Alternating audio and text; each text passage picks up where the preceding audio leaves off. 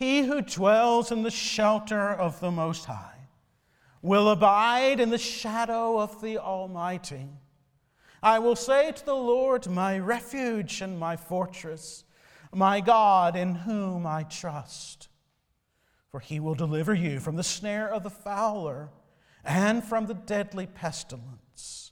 He will cover you with his pinions, and under his wings you will find refuge.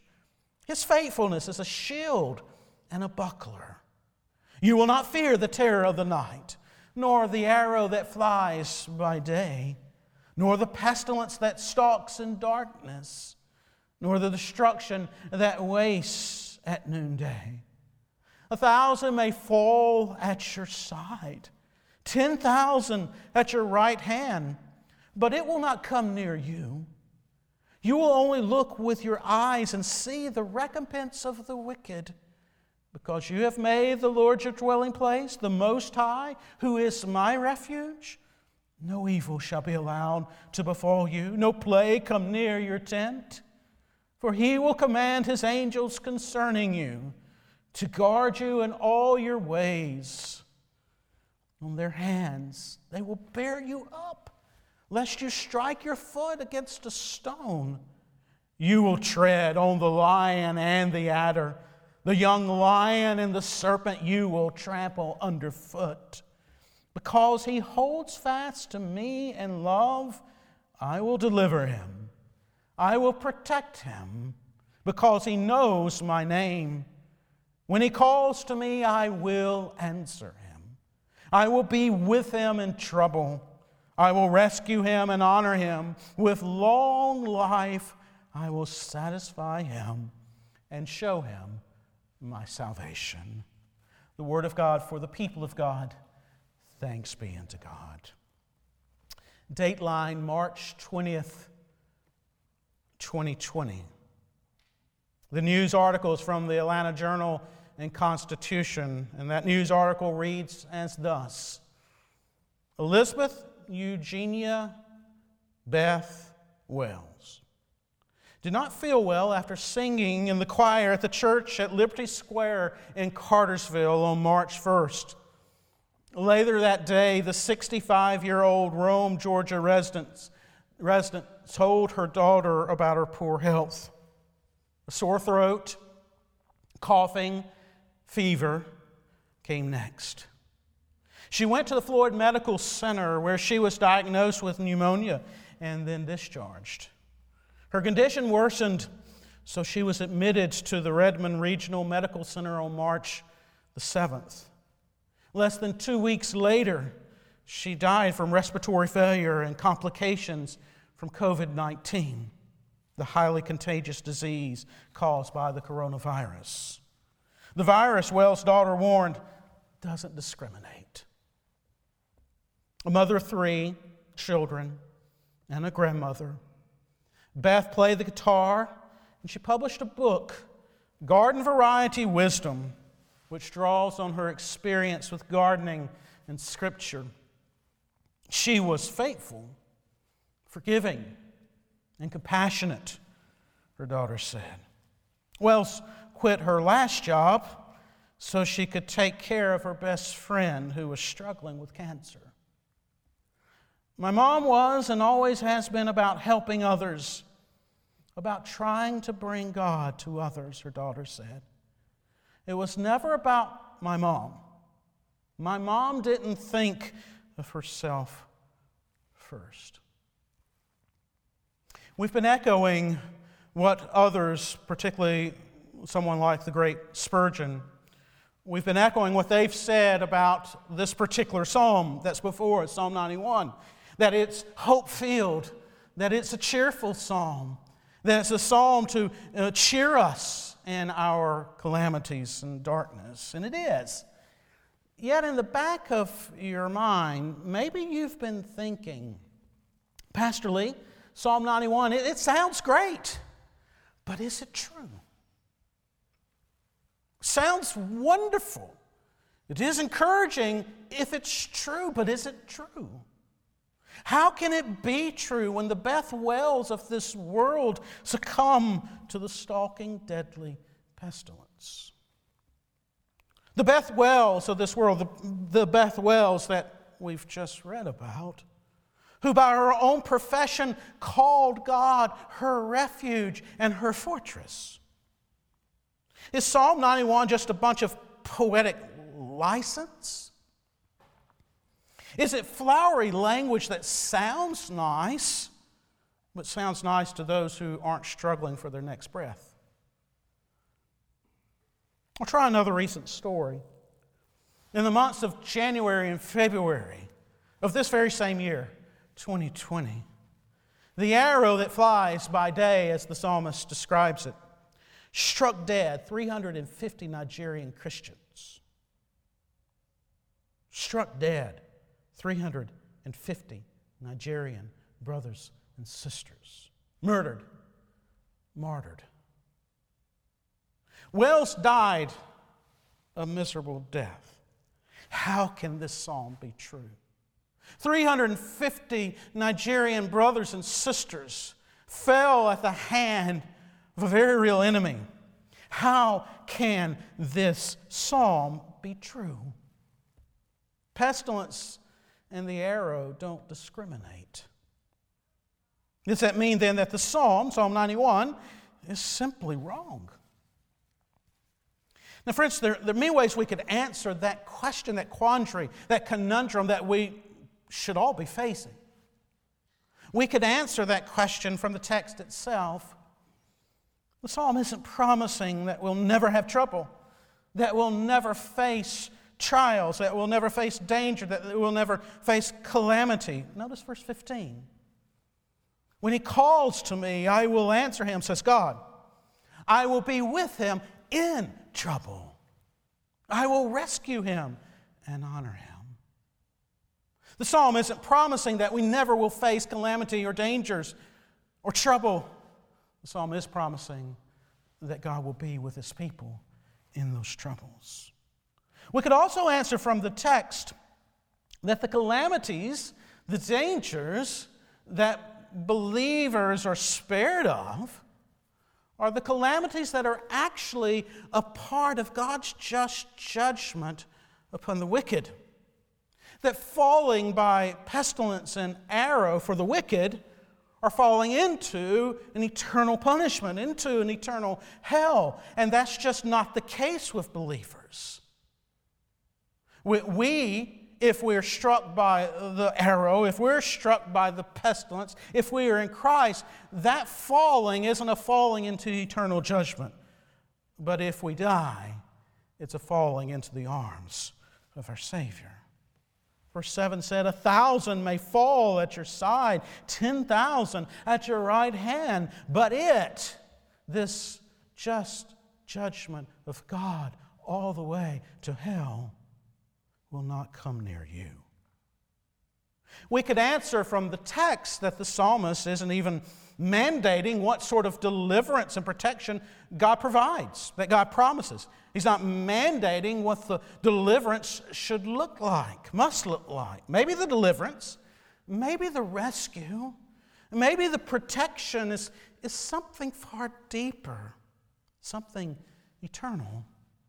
Maybe the psalmist is speaking of more than he knows when he writes in verse 16, with long life I will satisfy him and show him my salvation. You know, brothers and sisters, you don't get any longer in life than eternal life.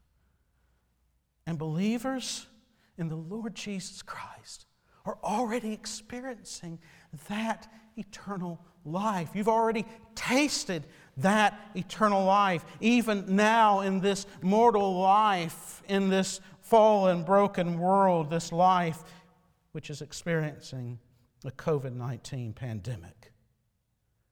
And our sister, Beth Wells, is tasting of that eternal life in an even richer and deeper way. We can also answer our question about this psalm. Is the psalm wrong? Is it just poetic license? We could answer this conundrum by reminding ourselves as we wrestle with the text that if we are living and if we are breathing and if you're watching this right now, then you've already been protected. You've already been spared from unimaginable numbers of calamities. Think about it with me. What surface have you not touched that if you had have touched it, you would have been infected? What operation that you have had that went well and the surgeon's knife did what it was supposed to do and didn't slip? What operation have you come through and while in the operating room and while in recovery and while in the hospital, you didn't contract another illness? What accident did you have and yet live to tell the tale? What accident were you averted from miraculously? When something caught your attention and pulled it away from your phone just in the nick of time, and you slammed on brakes or you turned the wheel and you missed being killed. Brothers and sisters, we'll never know how many dangers have been thwarted by God's angelic forces marshaled on our behalf. Let me put it another way. To this point, in each of our lives, we have always and only experienced the divine habit of deliverance. We have only and always experienced only the divine habit of deliverance, whether we have known it or not. We could answer our question, is this psalm wrong? We could answer in all those ways, and I think all those ways are appropriate. But there's another way I think that we can get at this struggle that we might be facing with this text. I want you to think with me about the teaching of our Lord and Savior Jesus Christ on the road to Emmaus after His resurrection. As He's walking along with those disciples, as I oftentimes tell you, He tells them, He shows them that all these Old Testament passages somehow pointed them forward to Jesus. That all these Old Testament passages spoke somehow, in some way, of Jesus, right? Well, I think it works somewhat in reverse as well. Oftentimes there's something going on in the life and the ministry of Jesus as we read the gospel accounts that points us back to Old Testament passages in a way that enables us to better understand them. Let me give you an example. Good Friday is soon going to be upon us. And as we read the gospel accounts of the crucifixion of our Lord and Savior Jesus Christ, as we read those words, we'll be hearing our Savior speaking certain words. We'll hear our Savior praying certain words. And what are those certain words that Jesus is praying, that He is uttering? He's basically uttering and praying Psalm 22. My God, why have you forsaken me? Right? And it's upon the lips of Jesus that the words of the psalmist in Psalm 22 make the most clear sense. Well, the same thing can be said of Psalm 91. As we've been reading Psalm 91, were there certain words that sounded familiar to you as we've been reading them? How about verses 11 and 12? Look there again. For He will command His angels concerning you to guard you in all your ways. On their hands they will bear you up, lest you strike your foot against a stone. Dear ones, Seth has already read for us a passage from the New Testament. Who knew this psalm? Who knew Psalm 91 and who used Psalm 91 in a wicked and devious way, who took the beautiful words of Psalm 91 and used them as a temptation of our Lord and Savior Jesus Christ? Satan did.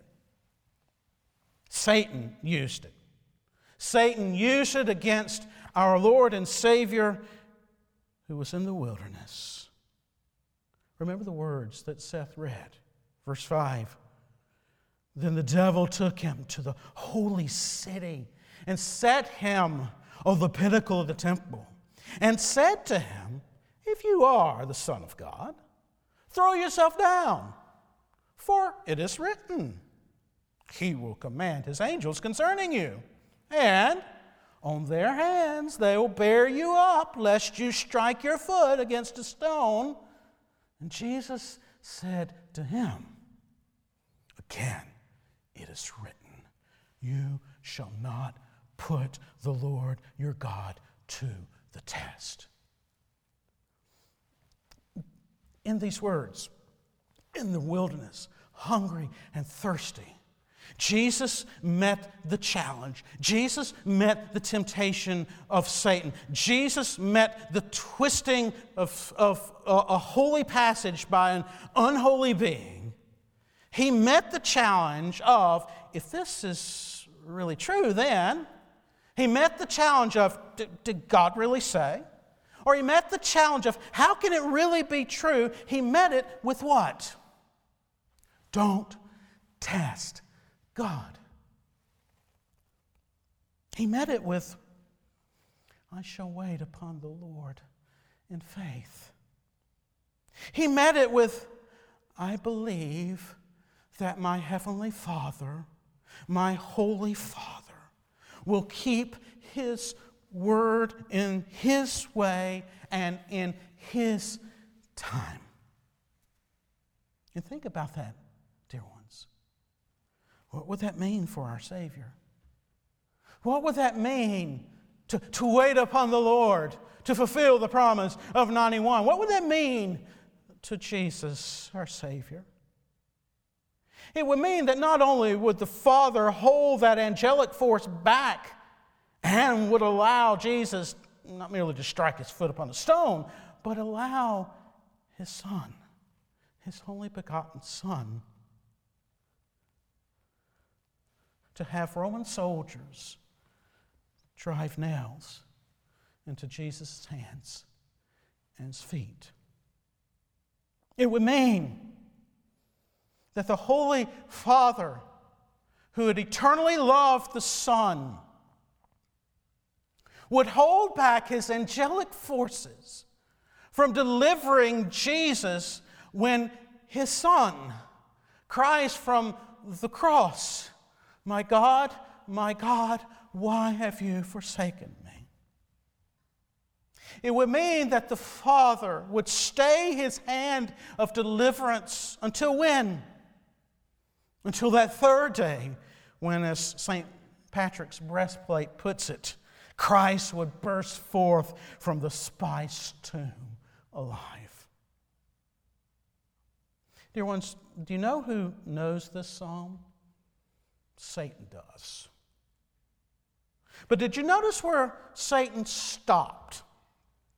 Satan didn't quote the entire psalm, did he? He only quoted just a little bit. He only quoted a couple of verses, right? He stopped with verse 12. But go on, look at verse 13. You will tread on the lion and the adder, the young lion and the serpent. You will trample underfoot. So back to the question we started this whole series with. How are we to respond to this COVID-19 crisis? The psalm and Jesus tells us we are to respond by having faith. We are to respond by confessing our faith, by proclaiming our faith. We are to respond by sharing our faith in our sovereign God with others. And we are to respond by waiting upon the Lord in faith. Dear ones, in your homes right now, hold on to Him. Don't put the Lord your God to the test. Love Him. Cling to Him. Wait upon Him, for He will deliver you in His time and in His way. And that deliverance, dear ones, will be eternal. And in that deliverance, dear one, the roaring lion who's going about seeking to devour his prey, and that ancient serpent will be crushed. They'll be defeated. And that defeat has already begun on the cross. And that defeat will be completed in the coming of Christ again. That defeat will be completed in the new heavens and the new earth. And that new heavens and new earth will not include COVID-19. Verse 14. Because He holds fast to me in love, I will deliver him. I will protect him because he knows my name. When he calls to me, I will answer him. I will be with him in trouble. I will rescue him and honor him with long life. I will satisfy him and show him my salvation.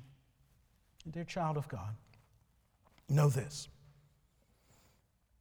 When your faith and your holding fast fails, the faith of Jesus never did.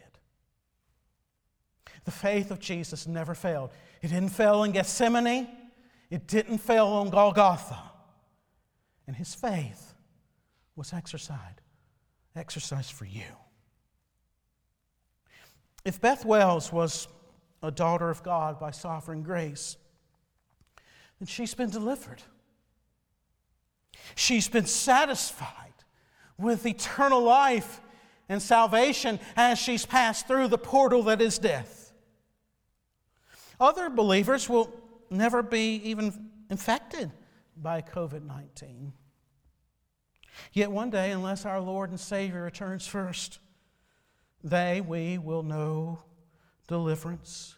We will know the deliverance of God through the portal of death as well. All in God's good time and according to His good purposes. You know, I mentioned Spurgeon last week, and I mentioned him again this week. I mentioned that he took great comfort and cheer from this psalm. Well, there's more to the story. James Montgomery Boyce tells that story. In 1854, when Spurgeon had been in London for only 12 months, the area in the city where this young preacher lived experienced an outbreak of cholera. Many in his congregation were affected. There was hardly a family in the church in which someone didn't get sick. And there was hardly a day when Spurgeon did not have to accompany some family to the graveside. Spurgeon, in all that, became physically and emotionally exhausted, sick at heart. He was ready to sink under that heavy pastoral load when one day he was returning from a funeral. And he noticed a sign in a shoemaker's shop.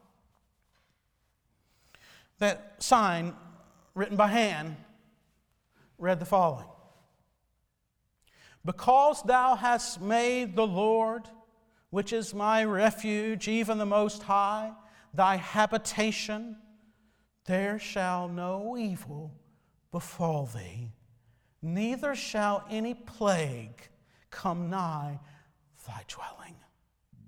Spurgeon was struck. He was deeply and immediately encouraged. He would write, "The effect upon my heart was immediate. Faith appropriated the passage as her own.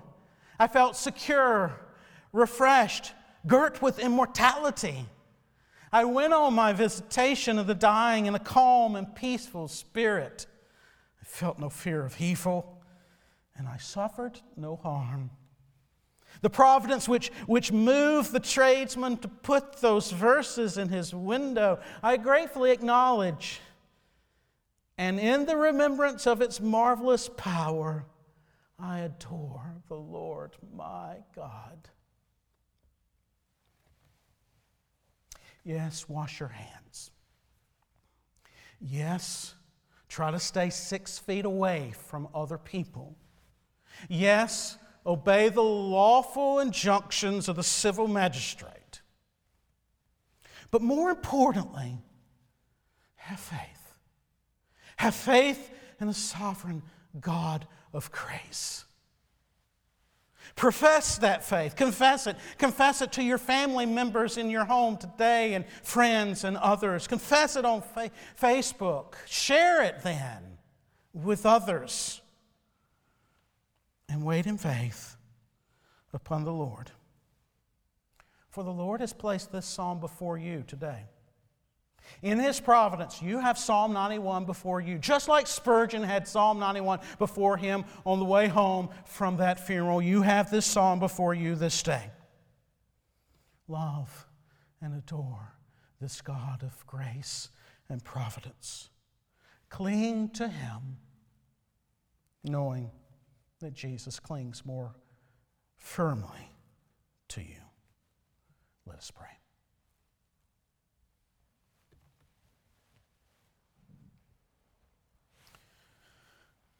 Lord, your word is true. You are protecting, you are delivering us even now. As we offer up this prayer to you, we find ourselves living. And we do so because you are answering this psalm in accordance with your promise in our lives. Father, help us also to see that you will answer this psalm, this promise in the psalm, even upon our deathbeds, when if we find our faith and trust in the Lord Jesus Christ, that will be just a short sleep, and we will awake, and we will be awake and alive forevermore. Protect my brothers and sisters now. Encourage them. Work in their hearts a love and an adoration for you, and make them instruments of your love and comfort to others. We have the message of salvation in Jesus Christ, the Christ who clings to us because He loves us. Enable us to love Him, and enable us to love our neighbors by pointing them to the love that's in Christ. Guide us now, O great Jehovah, and lead us, O great deliverer.